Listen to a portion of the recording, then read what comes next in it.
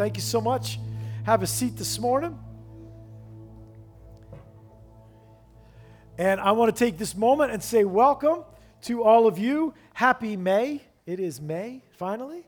And what a beautiful, beautiful day it is today, as well as it's going to be a really good start to the week here. So I'm excited about that. I'm excited about good weather, but I'm really excited that you are with us, that you are part of our service today. And I think there are a lot of things, there are a lot of reasons why God brings us together. So I want to say two things. First of all, I want to remind you that you can ask questions remotely by going to swiftpolling.com and putting in that code 24424. Ask questions, or in today's message, maybe even share thoughts or experiences that you have with what we're going to talk about today. We have to fight our way back together. We kind of, all of a sudden, we're apart and lived apart and have a little bit of natural hesitation and fear with one another. We're going to have to fight our way back together. I know Dave talked at the beginning of the service about a full schedule. Man, we have got to find a way back to us, to what was precious and is precious to us, which is relationships. And so depending on wherever you can take a next step, please do. This is not going to be a coast thing. We're not going to coast into normal. We're going to have to keep working back to it, and it's going to take all of us. So wherever you can take that next step, whether it's the ladies' event on Friday night, even if it's just coming out to Bible study on Wednesday night, getting back to your small group or joining one of these small groups or whatever it is, please help us take that step. And then we need some intestinal fortitude here as we work back towards it, because I guarantee you as we go, some of you will think we're going too slow, and some of you think we'll go too fast. But what we're doing is going the same place we all agree, which is back to normal. We got to get there, right? So let's move there and pray and ask God to help us all move that way together. And I'm asking you to be thoughtful about the next steps in that, whatever they may be. Because it really does matter that we are together. And not just in theory, but in person.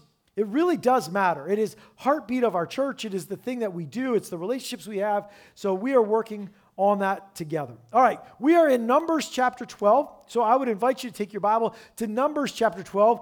And we are going to talk today about this great, fun topic called betrayal.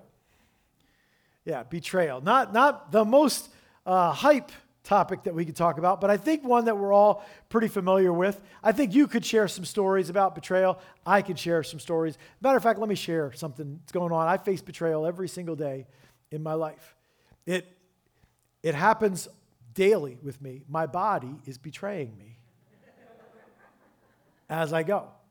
I thought we had a deal when I was a teenager that what things were going to be like, right? Now I wake up with injuries like, what happened while I was sleeping? I guess I was doing some construction or something, or anything that's different than what I normally do. Suddenly my body is sore, or I've got a bruise, and like, what did I hit? What was that all about? So your body betrays you. As a matter of fact, it started, some of you are like, well, I'm in my 20s and my body's betraying me. It started in my 20s too. I remember that.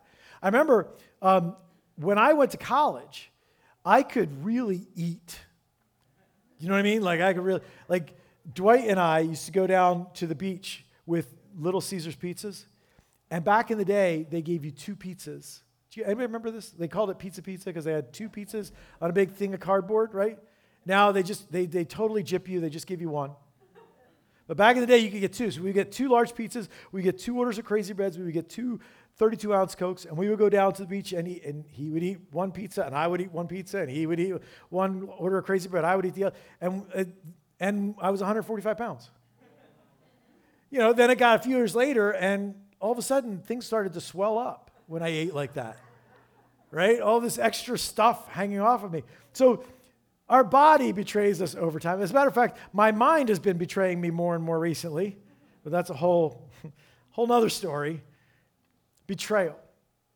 Betrayal is absolutely a part of this world, and a part of your life, and a part of my life. I know I am not speaking to people who don't know what I'm talking about, and I know I'm speaking to people who know it more than just hypothetically or more than in some cloudy way. You know it up close and personal, because we live in a world where humans are imperfect and broken and have problems and are messy, and we are too. And so we are going to feel betrayed, and we are going to betray other people.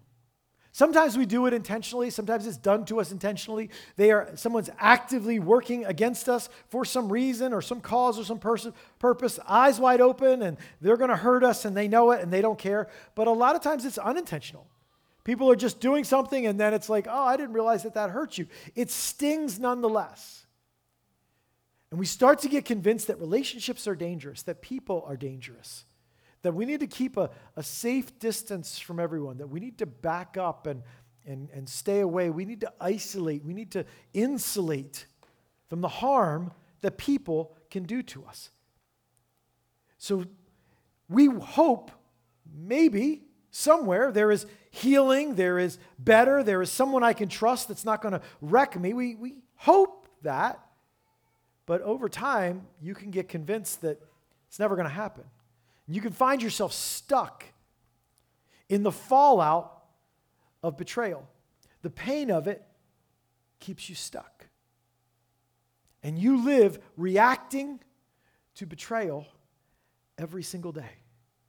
Your life gets bent in reacting to the possibility or maybe the probability that someone is going to hurt you. And I'm telling you this day, this is not how we were designed to live.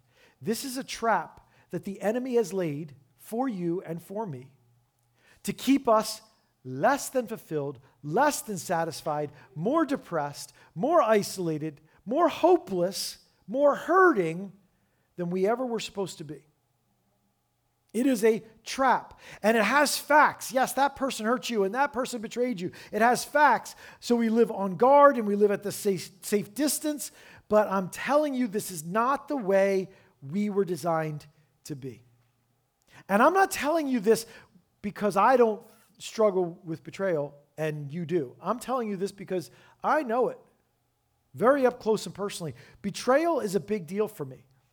It's a big deal because if you are around me in ministry and we talk about people and serving people, what you'll find is this. I have a very decided point of view that I am going to think the best of people. Now, I don't do it perfectly and I don't do it all the time, but even when I don't, I kind of work my way back to it because I can't survive by always being suspicious and having my radar. It's not who I am. It's not how I am, right?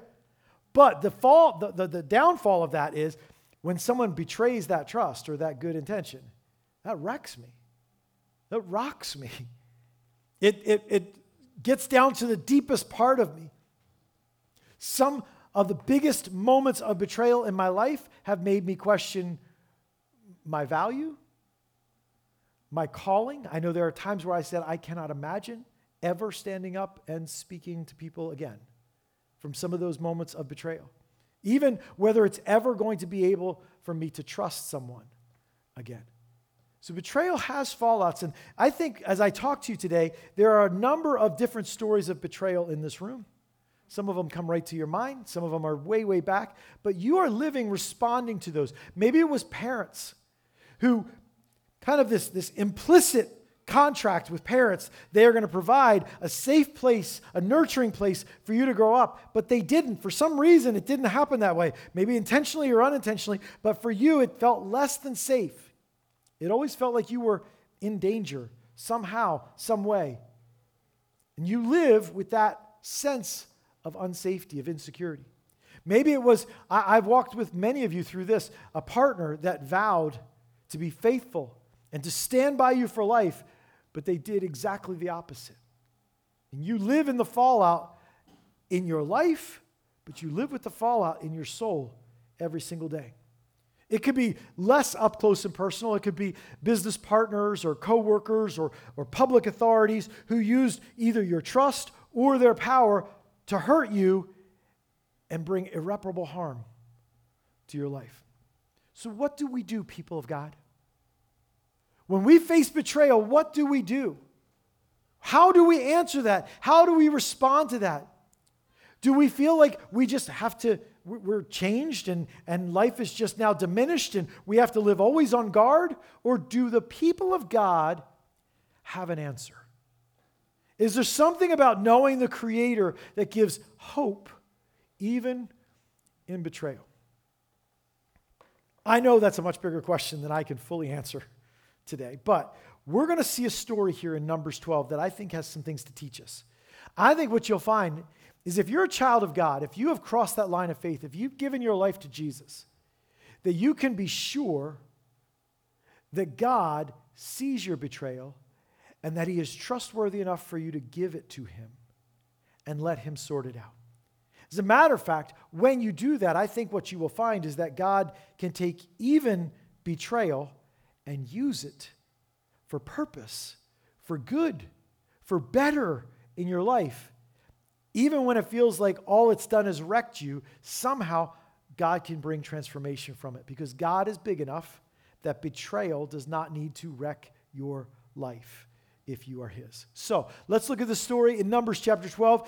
We just came out of this whole event where Moses and the people of God have been complaining about their food and the manna, and then quail came, and there's been a plague through camp. Moses was also weary and ready to give up. God, please kill me.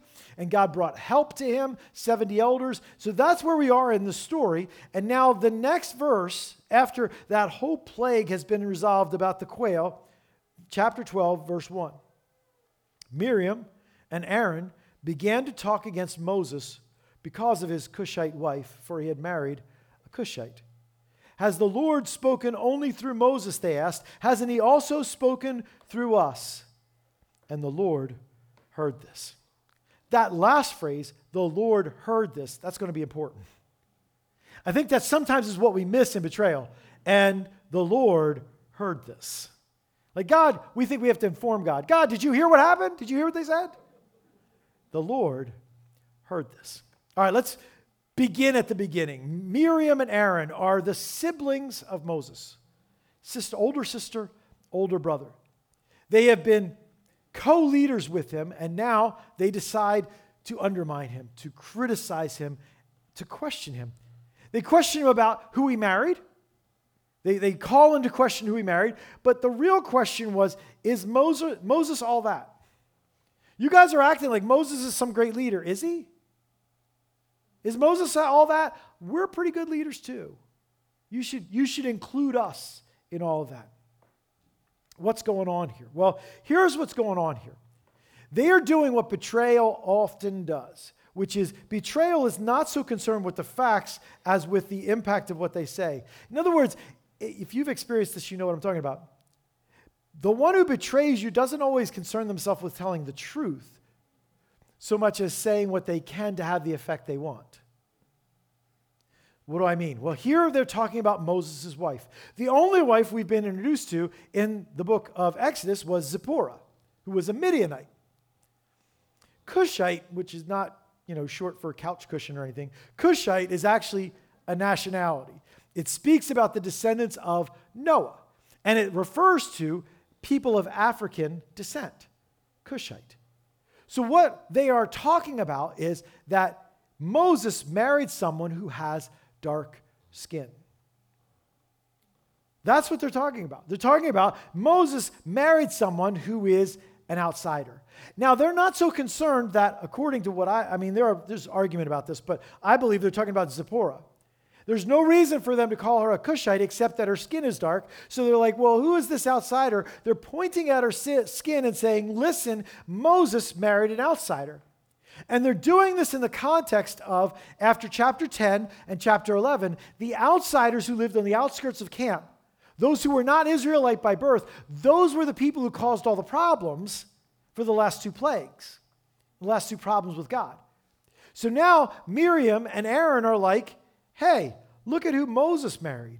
And he married a foreigner, and you can clearly see it by her skin color. So you should be fearful of Moses. You should trust his leadership less. You should look more to us because we're people who are not like that.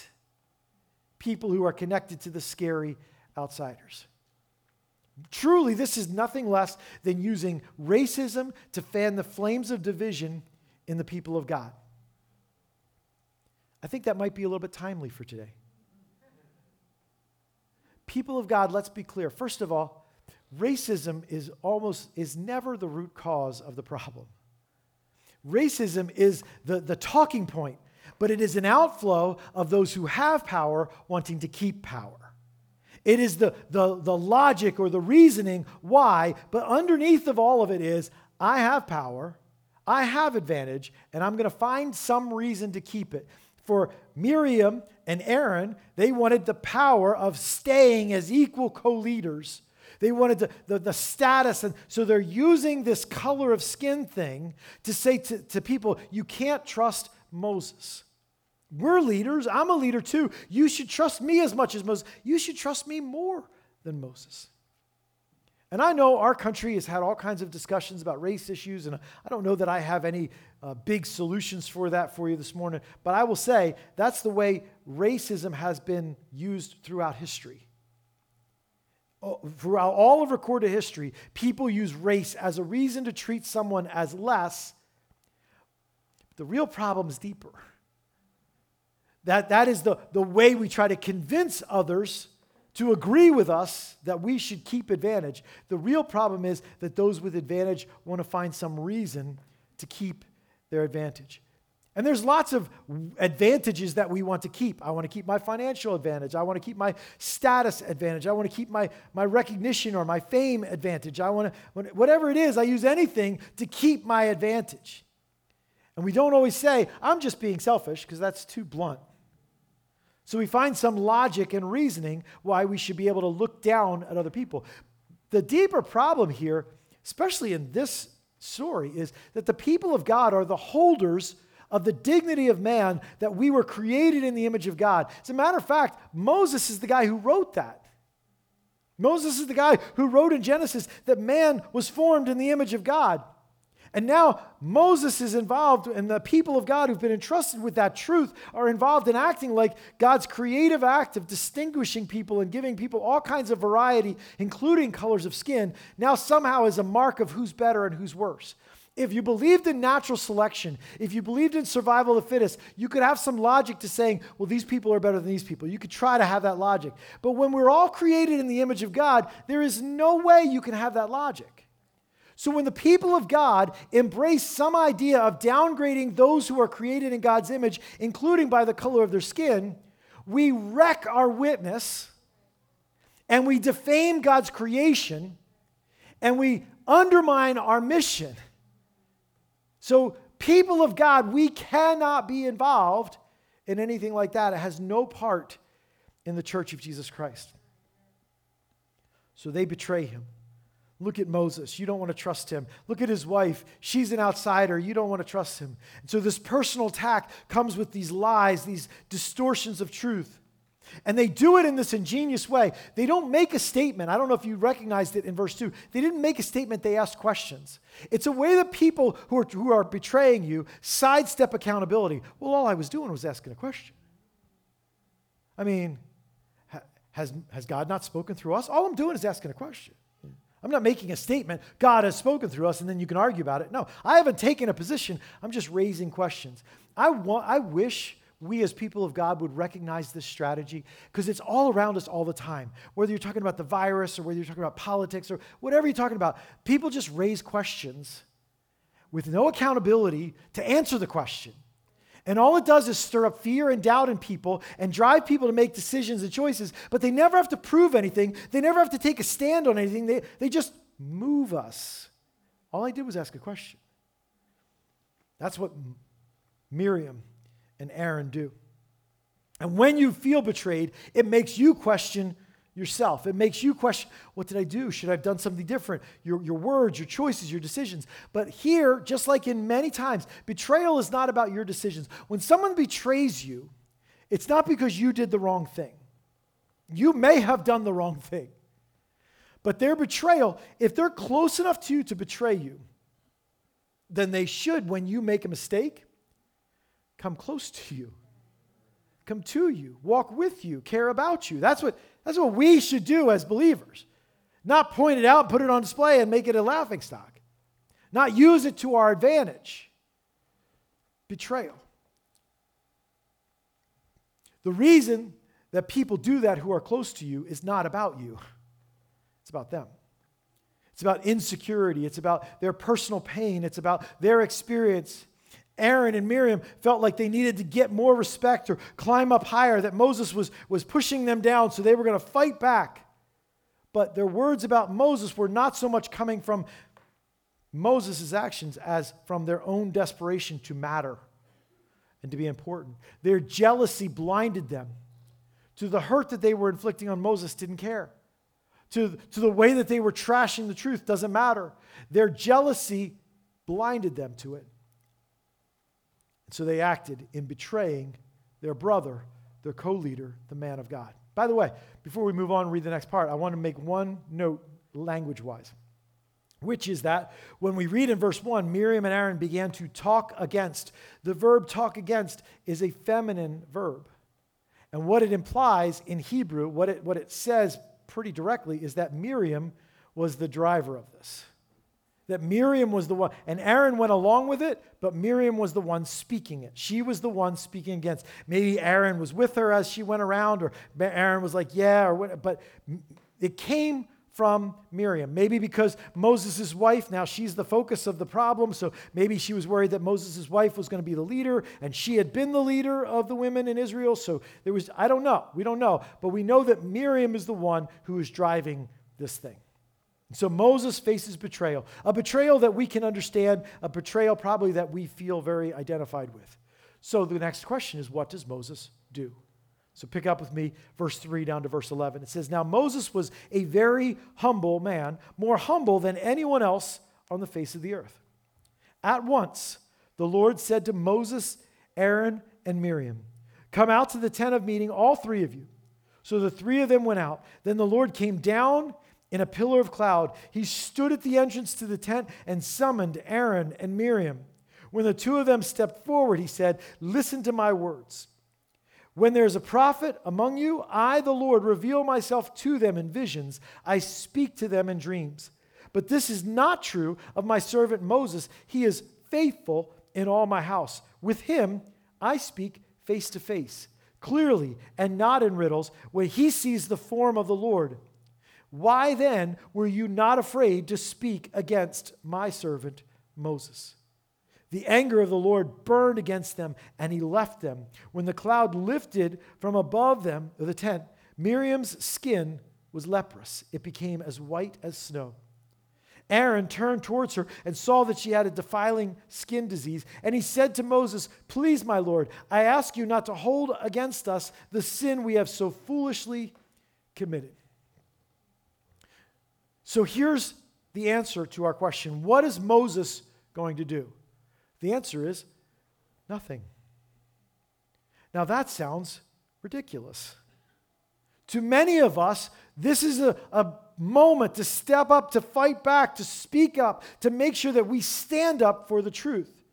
But the first statement we get is, Moses is a very humble man. Wait a minute, I thought he was a leader. Aren't leaders full of themselves, arrogant, loud? Aren't leaders big personalities? Evidently not.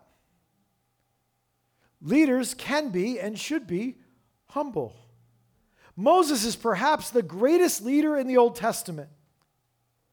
And Moses is humble, not because he thinks he's a lousy person, but because he thinks the story's not all about him. That's the idea.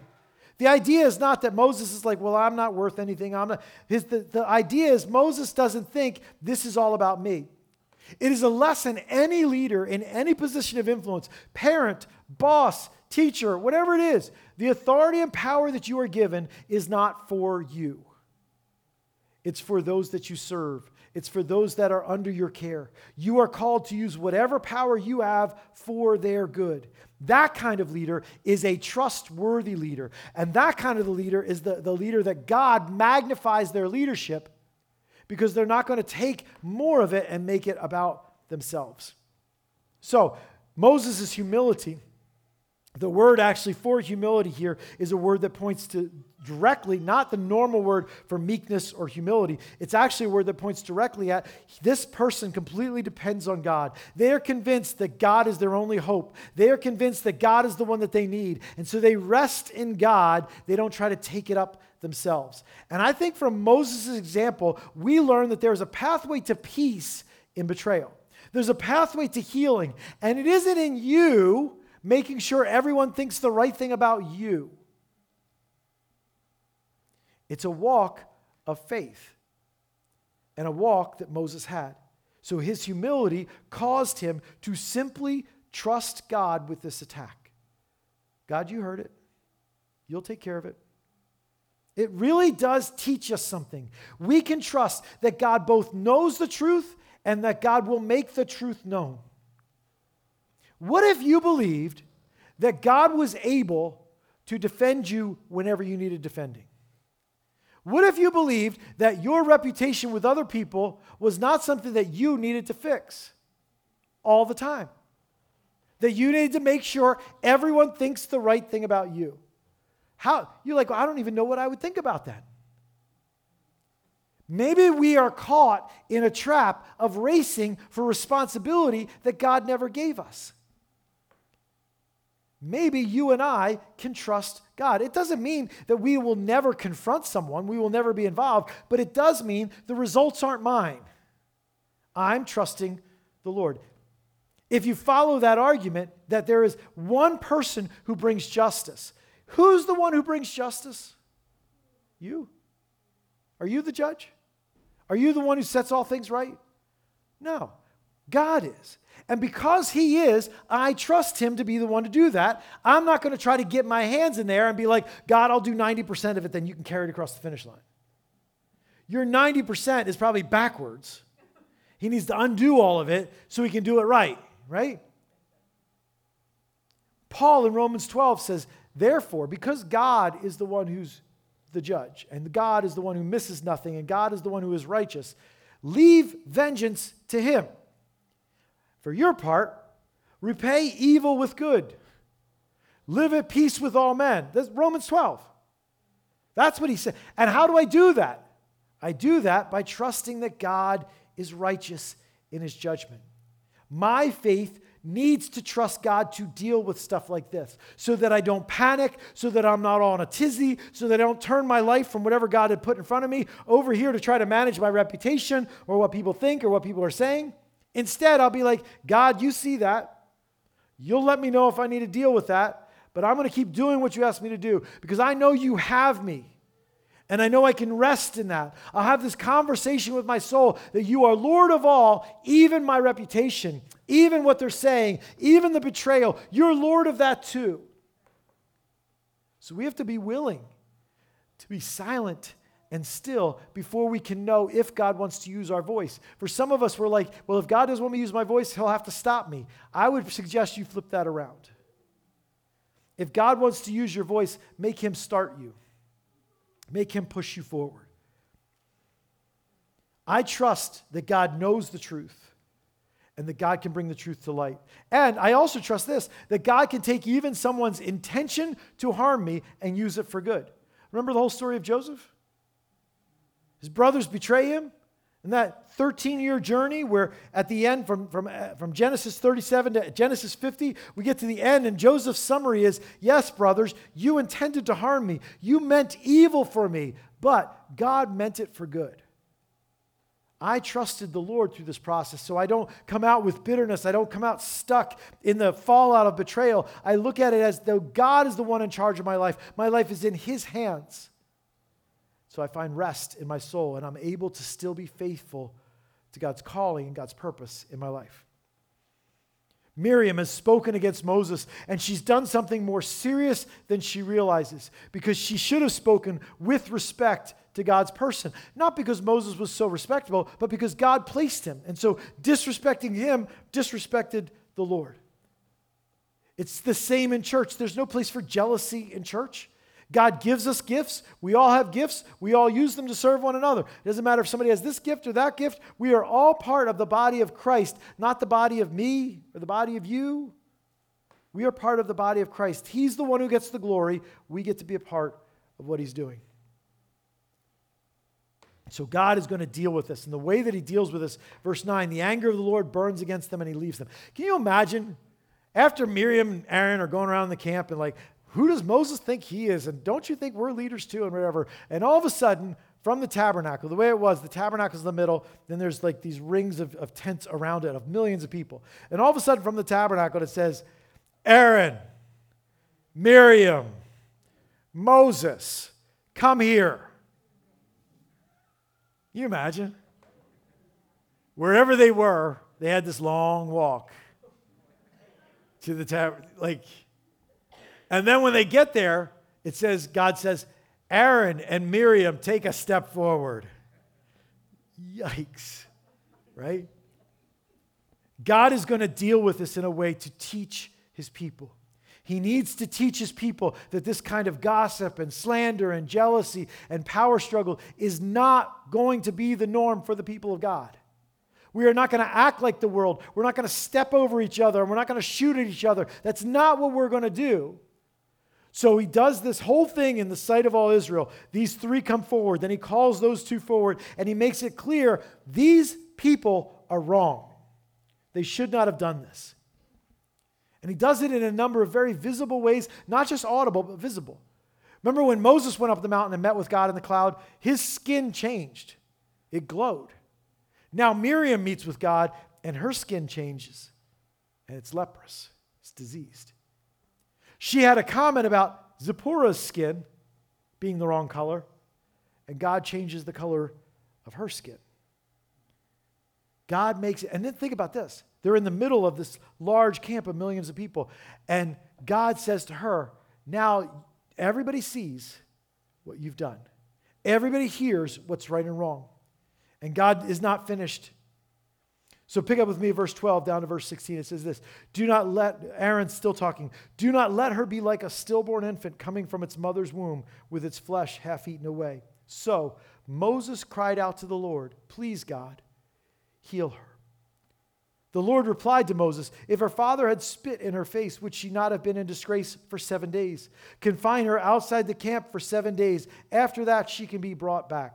So Miriam was confined outside the camp for 7 days, and the people did not move on until she was brought back. After that, the people left Hazeroth and encamped in the desert of Paran. Two other things I want to talk to you about this betrayal and the resolution of it. One is this. God's people don't hold grudges. God's people do not rejoice in the downfall of others. Aaron says to his brother, please forgive us. Please don't let her skin fall off of her. Please pray to God. And Moses turns to God and says, Lord, please heal her. A really short prayer, but it tells us a lot about Moses' heart, which was, I'm not like, yes, get her, God.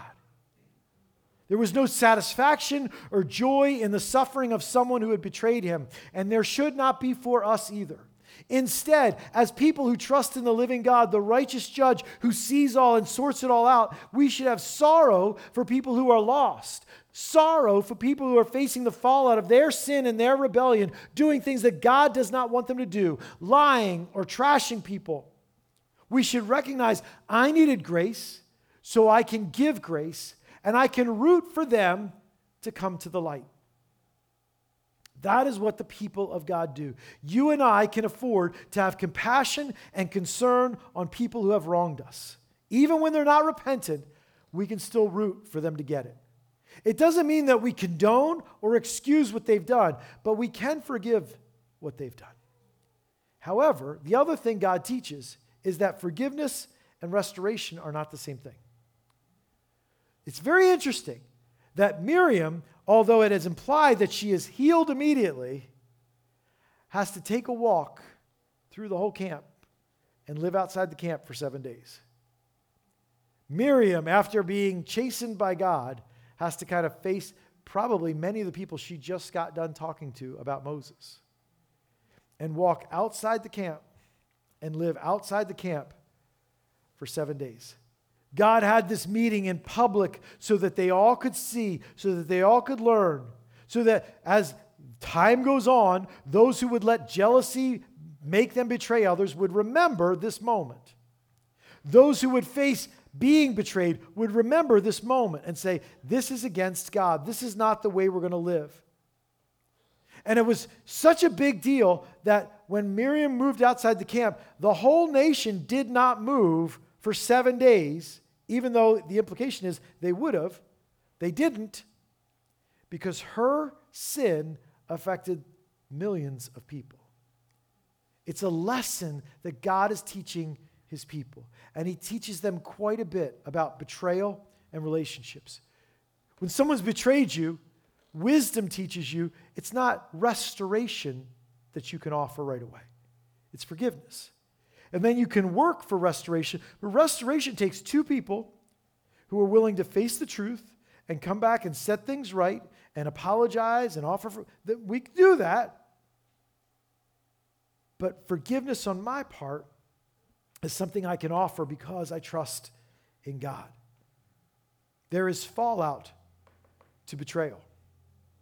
Know this, God sees, and you can trust him to judge correctly. As a matter of fact, this is the last mention of Miriam in the story.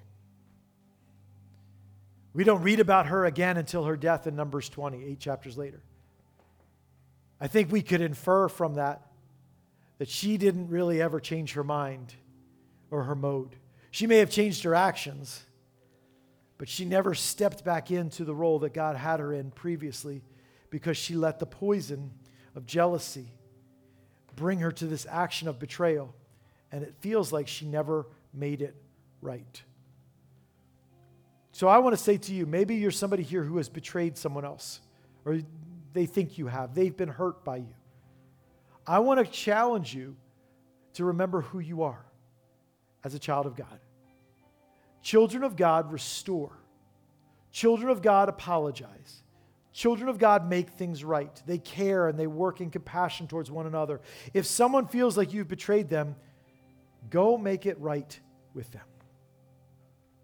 But if you're here today and you've been living, reacting to betrayal in your life, and right now the Spirit of God is saying, this is what's kept you stuck. This is why your life feels so heavy. This is why you can never get anywhere. This is why you feel so lonely, because you've listened to this accusation of betrayal. You've lived in it. You've never let it go. I want to invite you today to let it go. Yes, they wronged you. And it was horrible and unredeemable, and it doesn't seem like it possibly could be repaired, but turn it over to the Lord. Remind yourself that your well-being is not about people's opinion of you or what people do to you. As a person of faith, as a child of God, your well-being is in the hands of your Heavenly Father. Their words, their opinions, their actions are not able to override Almighty God's plans and purposes for your life. Do we believe that? Someone who's doing the wrong thing can't stop God's plan and God's purpose in my life. Do I believe that?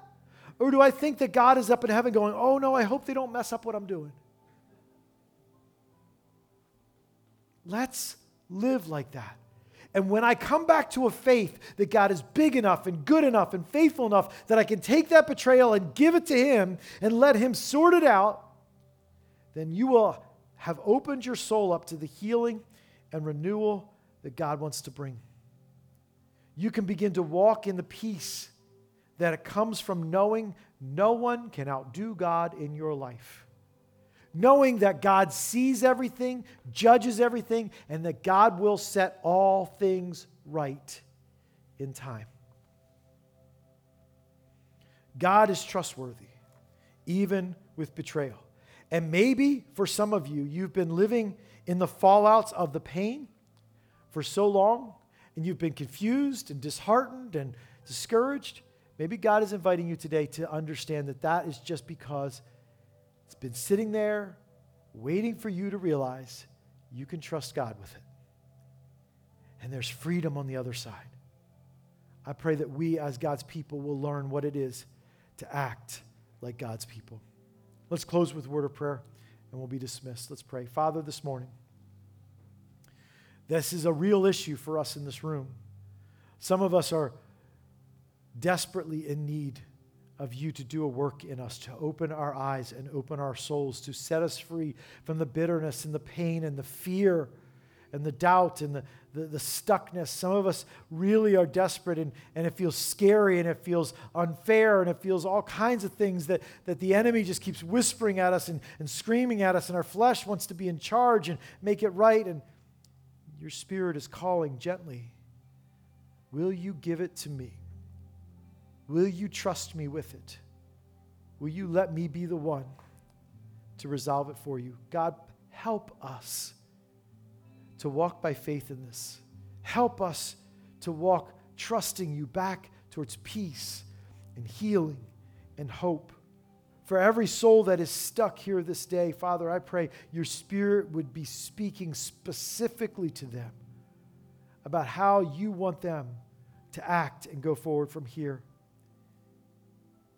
I pray, Father, for your providence, for your goodness, for your faithfulness to be on full display as you pour out your work among us. Let us live and act as people that know we are safe in your hands, that know that you will be the judge of all the earth and you will do what is right, and that we can be concerned with just living out how you've called us to live, confident that you have us and will never let us go. We pray this morning in the name of Jesus. Amen. Amen. I'd like to invite any of you back to our question and answer back in the youth room in just a few minutes.